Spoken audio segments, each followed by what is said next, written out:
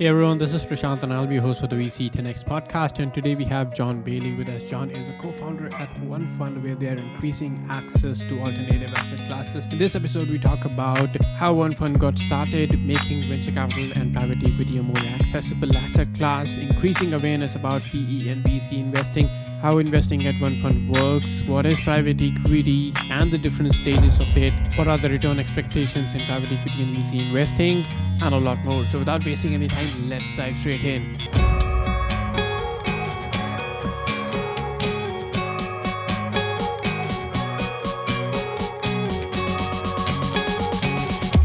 Hey John, so good to have you on the VC10X podcast. How are you doing? I'm good, Prashant. It's great to talk to you. Like I said earlier, I've been listening to your podcast all week, and I'm really excited to be talking to you. Yes, my pleasure. I went through OneFund investment, and it's again something pretty cool that's happening in the industry and something that's very needed. So before we get deeper into it, can we have your story and why you started OneFund investments? Yeah, absolutely. And before we dive in, I guess I'll just plug some of the other episodes that you've had. I saw, you interviewed Daryl Frater and Jason Kirby, both people that I've talked to, and really great listens. So people should check those out, and I'll plug those guys' stuff. But yeah, so I started OneFund Investments with my co-founder quite recently, within the last year, actually. I spent the first few years of my career at General Atlantic, which is a pretty large growth equity fund based in the US, but they invest globally. And while I was there, I think I got really exposed to the amazing benefits that private equity and venture capital can offer to investors.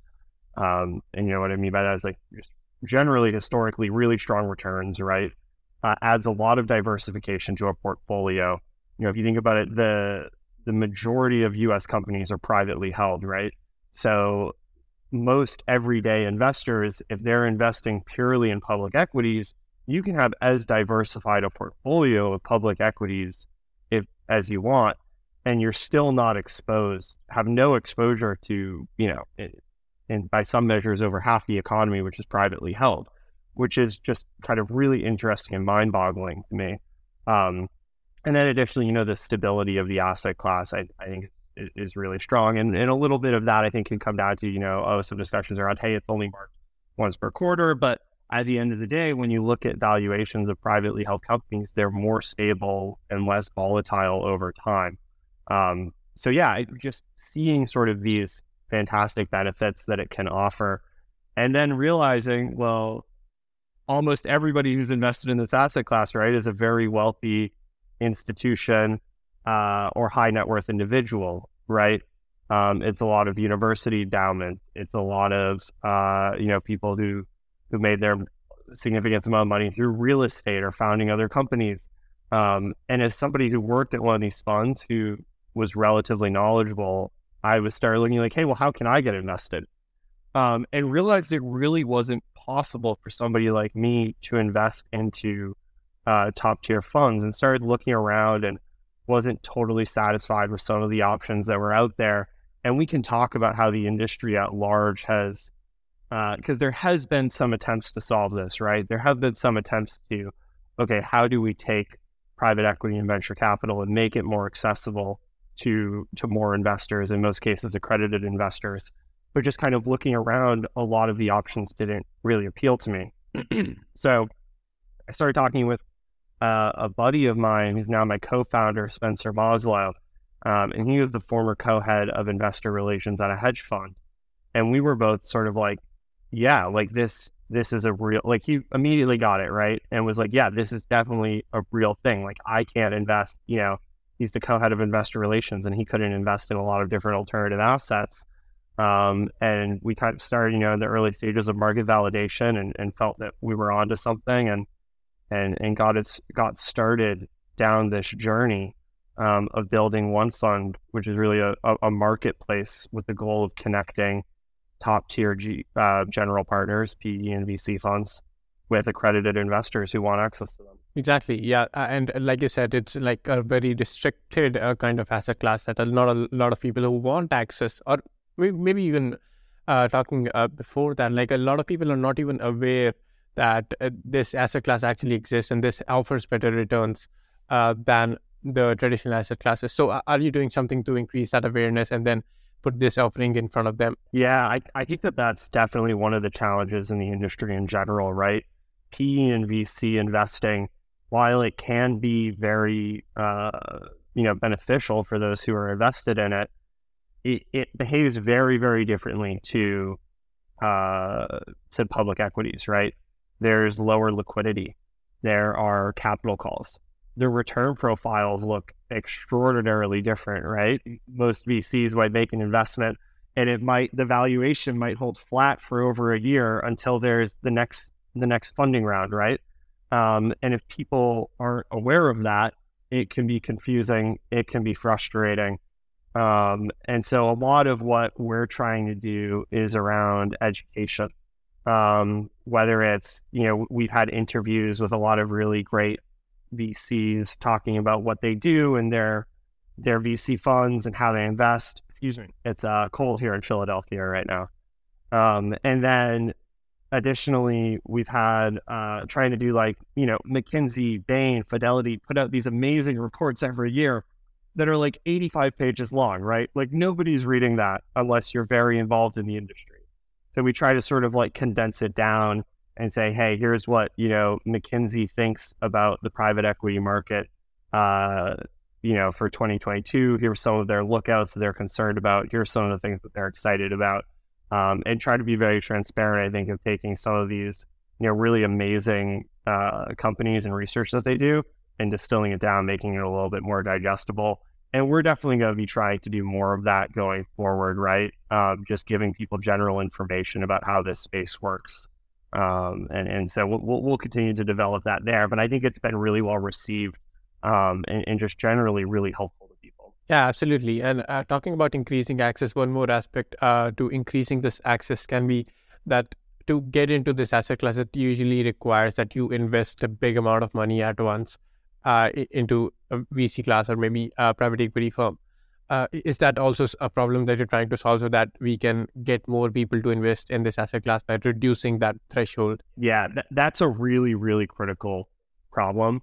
And honestly, one of the biggest impediments, right? There are other impediments that you do need to streamline from a technological standpoint, like ease of the subscription process.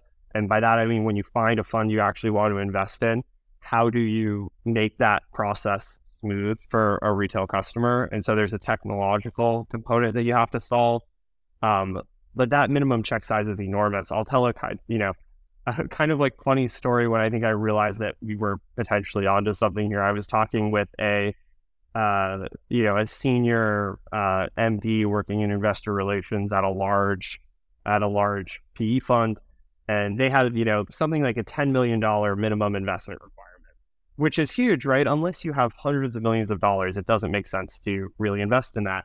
And I was telling him about what we were thinking about and the problem we were looking at, and he was like, "Oh, we're going to try to move retail too. We're cutting our minimum investment from $10 million to $5 million. And I was like, okay, that's great, but $5 million is not exactly like retail accessible, right? Okay, great. Now instead of having to have $100 million to invest, I only need 50. It doesn't really like move the needle for most people. So I think it was like very validating that, hey, the desire is there from a lot of top funds, I think, to take more retail investors or make their returns accessible to more people.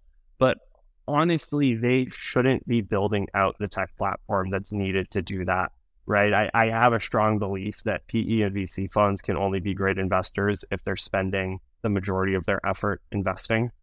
And just the requirements to build out a tech platform like that, it just really wouldn't make sense for them.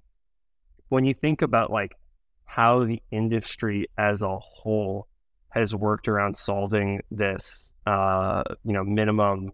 these like high minimum investment requirements that are needed in the industry, I think there's really been three approaches to it.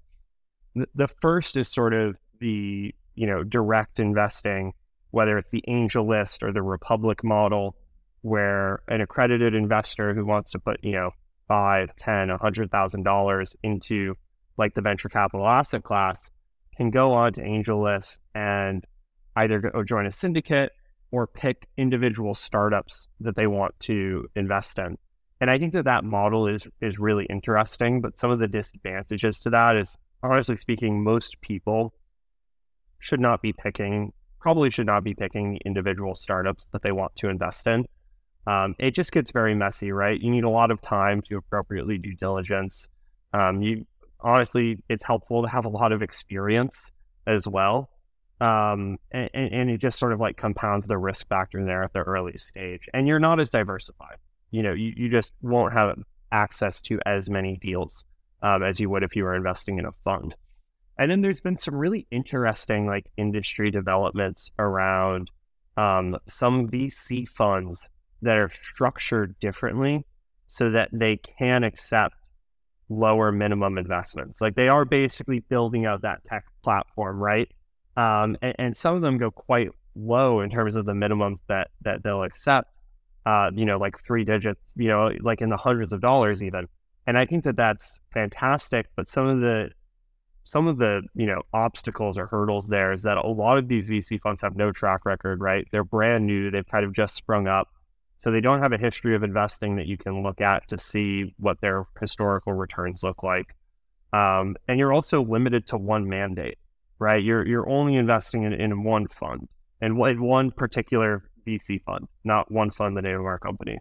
You're just investing in one particular VC fund,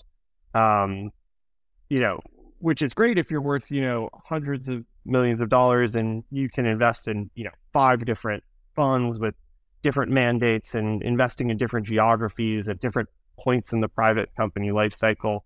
But when you're limited to this universe of just the few VC funds that are out there that are accepting early stage investments, it's a little bit more limiting. And then also you fundamentally just don't have access to, larger scale private equity, buyout, credit, the whole other suite of alternative investments that we haven't even really scratched the surface on. But I think this third model that we're pursuing that I think is a bit, quite interesting is this idea of building a marketplace, right? Where existing, VC and PE funds that have track records, you partner with them to go on your marketplace where your members can find them and select which offerings they are interested in. And that way, I think there's a little bit, when you're investing in existing PE and VC funds, there's a little bit more peace of mind of, hey, I know where, I know what they've invested in the past. I know that they have a track record. And I know, what their strategy is, how well they stick to it, et cetera. And there's a lot of benefits there, in my opinion. Right, absolutely. And these people who are investing in these VC funds on the OneFund platform, are these going in as single entities on the table of these VC funds, or are they going in as the name of OneFund, wherein all the people who are interested to invest in that VC fund are grouped together as a single entity, and then they're investing in that VC fund? So how does that work? So that's a good question. So on our platform, and this is part of how we're able to appeal, I think, to GPs, is that OneFund Investments operates for our GP partners as a totally normal limited partner. So OneFund Investments becomes the limited partner into the GP, into the VC or the private equity fund. And then our members invest in, our independent funds. And so part of the appeal of what we're trying to bring to GPs, right, is we go to GPs and we say, hey, we bring you completely incremental capital that you wouldn't otherwise have had access to. It doesn't cannibalize your existing fundraising efforts because of the type of people who are using our platform. And we're no additional effort for you than any other limited partner or investor in your fund would be. And I think when you combine that with the fact that there is a good mission behind this, right? Like it is a story that people feel good about, right? Like I think in general, if you go to like most top tier VCs and you say, hey, wouldn't you like more, everyday type people to have access to your funds? most of them would say yes, right? But they just don't want to deal with the hassle of it.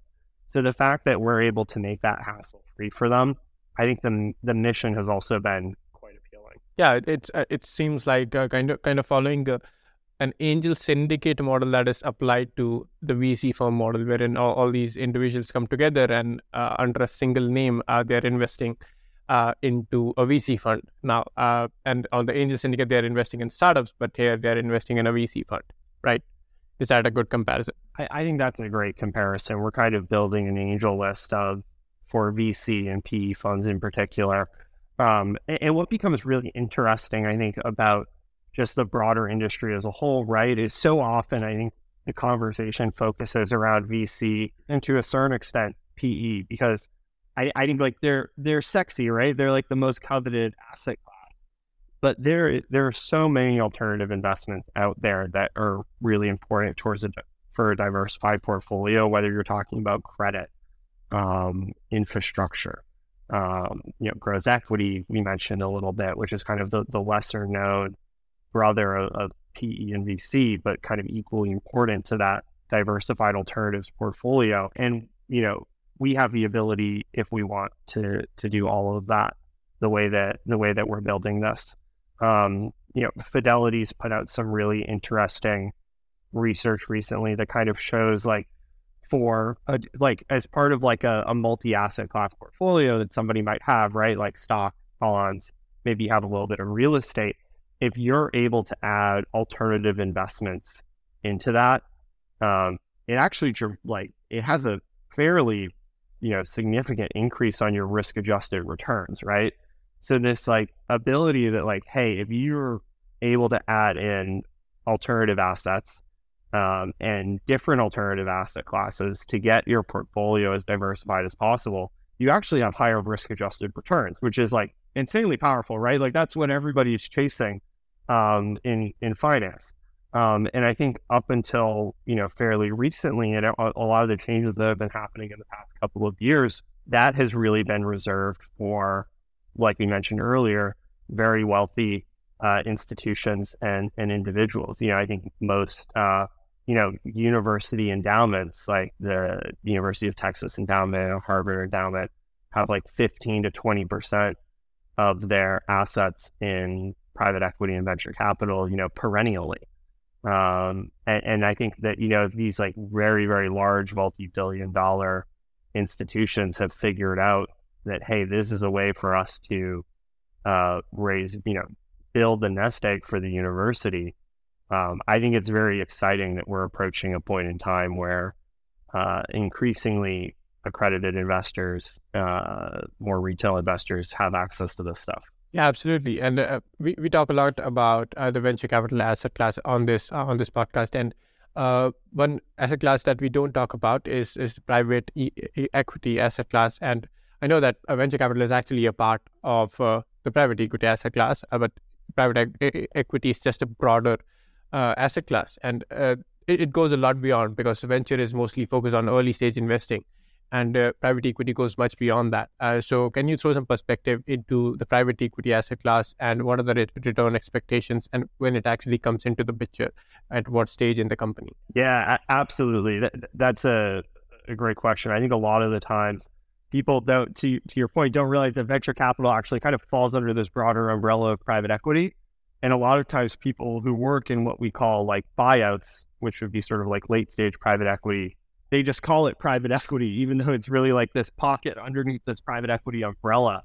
So there's really kind of three stages to private equity. And all it means when we say private equity, right, is it is companies who buy equity in privately held companies. And that can be at any stage in their life cycle. So venture capital is, sort of your pre-seed and these are kind of loose boundaries. There's obviously everything kind of bleeds over and the devil gets in the details, but venture capital, you're talking pre-seed to sort of Series A, maybe Series B. And these are people who are investing in, high growth, scalable companies. Venture capitalists are looking for companies that they think are going to be the next Facebook, right? The next Snowflake, the next Microsoft. They're trying to find companies that they think have great teams, good growth potential, and maybe they haven't even found product market fit yet. Maybe they just have like an amazing technology and they're trying to figure out a way to leverage it. And the typical strategy of VCs are to place a lot of small bets, right? You want to have, because there's a very good chance at the pre-seed to Series A stage that a company could go under. So you want to have as many bets as you can.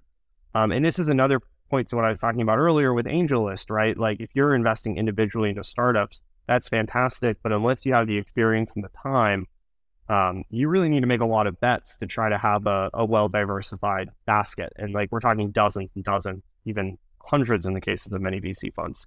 And they're betting that, a handful of their companies will launch off and become unicorns. And that's where they derive the majority of their returns from, typically. And then you have kind of like growth equity.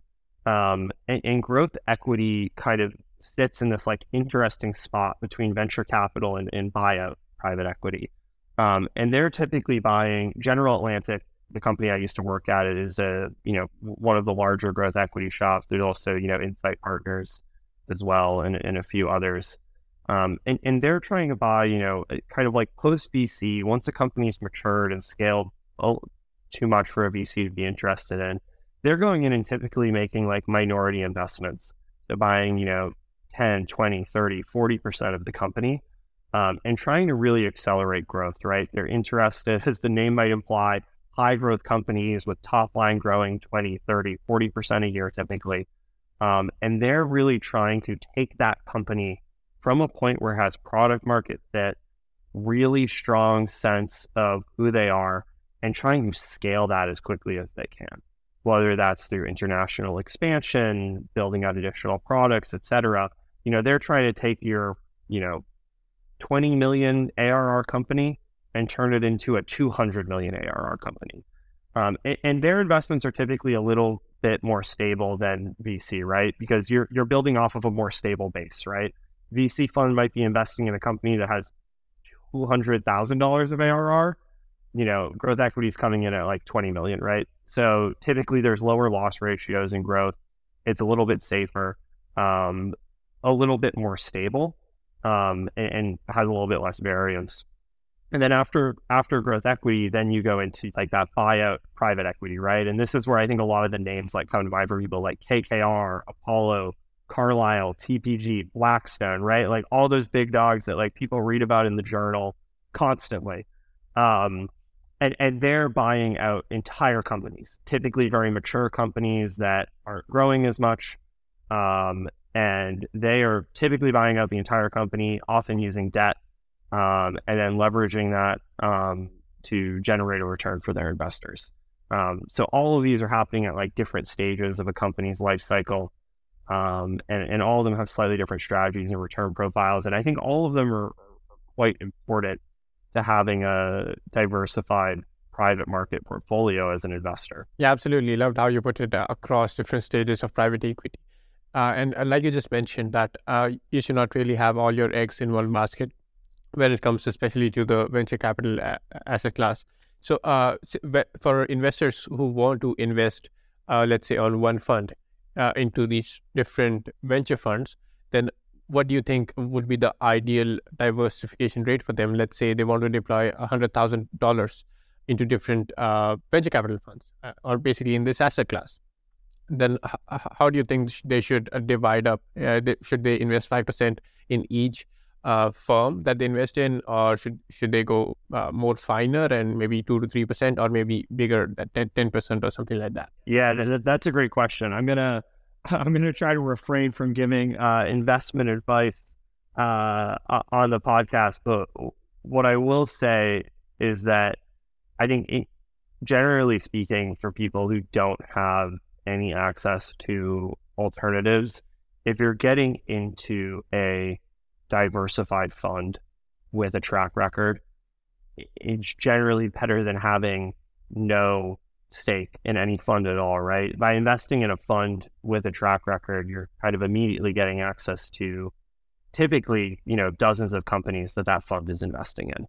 So you're already in a diversified state. I think previously to what I said, I kind of encourage people to try to invest where possible along the life cycle, right? venture growth buyouts, and making sure that you're trying to get as much exposure across that life cycle as you can. And then the last thing that I'd say is that I think it's really important for people to keep in mind, regardless of where they're investing in private markets, that these investments are kind of, as I mentioned earlier, very different than public equities. They're typically not as liquid. You can't sell them as easily. They have a lumpy return profile. And what I mean by that is, like, you might go from year 1 to year 2 with the fund reporting like 3% returns, but that's because unless the company that they invest in takes another investment, sometimes they won't even mark their investment up, right? So you could go from year 1 to year 2 with like 2% returns, and then all of a sudden at year 3, it could shoot up to like, 50% or something like that. So it's weird, and I think people should be aware of that when they go in. But also, because of this liquidity, people really shouldn't invest money into private equity or venture capital that they think there's any chance that they're going to need in the next, 5-10 years or the life cycle of the fund. And there are some interesting ways that people are thinking about solving that. But to be honest, they're all imperfect. And typically you don't get your full value as a customer, as an investor, when you do try to get liquidity in these funds. So I think really, like, you shouldn't invest any money in these funds that you think you're going to need over the lifetime of the fund, which is really important. And that's why endowments, right, even though these returns are so good, like I said earlier, they're still only investing, maybe 15 to 20%, because they know that, and obviously there are outliers, but they recognize that it's a longer term investment. They can't get their money out whenever they need it, et cetera. Yeah, absolutely. That's one more thing that people need to be aware of before investing in this asset class. Also, the past 2 years have been kind of bumpy for this asset class, in particular the venture capital industry, wherein the valuations are not going up anymore and there are down rounds happening. And so it's kind of not what we used to see the years before that, right? So how do you look that impacting this market right now and the investor interest it gets? This is a really, really interesting topic, and I've been thinking about it for a while. And you said it perfectly, right? Like, you go 7 years back, the past 7 years, money was cheap. People, particularly buyout, could get debt for pennies on the dollar, or for nothing, basically. Go out and buy a company. It's super easy to make the leverage buyout model work, right? VC, you just had multiples continuing to climb. Fundamentals could stay relatively flat, and all of a sudden you have a company that's way more valuable, right? And for listeners, what I mean by multiples is sort of the price that you pay for the company, right? So if a company has $1 million in revenue and they have a 5x multiple, you pay $5 million for the company. Well, if it has $1 million in revenue the next year, but because of markets, the multiple's gone to 6x, all of a sudden that company could be worth $6 million. And so you just had multiples climbing, you had low debt, and that's a very nice environment for private market investors typically. Obviously that's changed, right? Prices for private companies have come down a lot. You have debt going up. And I think that makes it even more important than ever to be investing in funds that have track records, hopefully funds that have been through previous down cycles before. So like the most recent ones that come to mind, right, being 2008, 2001. And obviously it's difficult. You can't predict what's going to happen in the future, and I'm not going to do that. And history doesn't repeat itself, but it does rhyme, right? And when you look back at previous cycles of, what vintages performed best in private markets, it's 2001 and it's 2009 to 2010. Because at those points in time, right after the crashes, you had much lower prices for a lot of these assets. And these are long-term vehicles, right? So when these investors are looking at these products, it's not, hey, what is the market going to look like 1 year or 2 years from now? But really, like, what does this company's prospects look like 7 years from now? And the economy is going to be in a very different place in 2029 than it is in 2022. But I think to your point around, pricing is very different, right? Multiples have come down. One thing that we look for when we're talking with general partners, and I think is really important, is do they have an operating team or a value creation team or whatever they whatever they choose to call it. This is actually the team that I was on when I was at General Atlantic. But basically, like, do these VC and PE funds have a team that isn't just about like deploying capital? Because I think deploying capital can become commoditized, but do they have a team that's, built up of like former industry executives, consultants, operators, people who can help the company that they invest in, improve its supply chain efficiency, optimize its marketing strategy, develop data analytics, some really powerful tools that they can leverage, especially in the VC and growth stage, where a lot of these companies are less mature, right? And if you have, an investor coming in who has, 100 portfolio companies, they can leverage the fact that they have more economies of scale than their portfolio companies do to provide assistance on, like I said before, things like marketing, pricing, data science, supply chain, sales. So I think it's helpful to look at, do VC and PE funds try to add value to their companies in ways other than merely giving capital? A lot of funds claim to do that. Few funds actually do. And the ones that do, I think, have a definitive advantage. Yeah, absolutely. I agree. And besides, I want to talk about OneFund. So what's the status on OneFund right now? Is it already live? And are we already onboarding GPs and funds are being raised? And are we onboarding LPs on the side of individual retail investors? So what's happening there? Yeah. No, I love that you asked that question. I get so caught up, I think sometimes, like talking about the industry and stuff, I forget to talk about where we are. So we are in the process of closing our pre-seed round right now. I'll keep the details of that quiet for now, just because it's in the process of closing. But we'll have some exciting info to share on that soon. And then we're going to be launching our product. It probably will have launched by the time this podcast comes out, which is very exciting. We're doing a private launch with some of our early members before we do a broader launch. We have a bunch of great GPs that we've partnered with that we're really, really excited about. And it's been a really, really great process getting to this point. And yeah, so we're going to be in market very, very soon. And it's very exciting. And if people want to learn more about what we're doing, they can go to our website, sign up for our newsletter, check out some of the, educational material that we talked about earlier, kind of talking about the markets and all that stuff at onefundinvestments.com. Awesome. I'll make sure to put all those links in the show notes below so that our listeners can get there easily. And I believe that the product will be very much out by the time this episode is out. So the links will be there in the show notes. You can go check them out. And great, John, it was a pleasure hosting you. And I love the things that you're building and the insights that you shared overall in the industry and the product that you're building.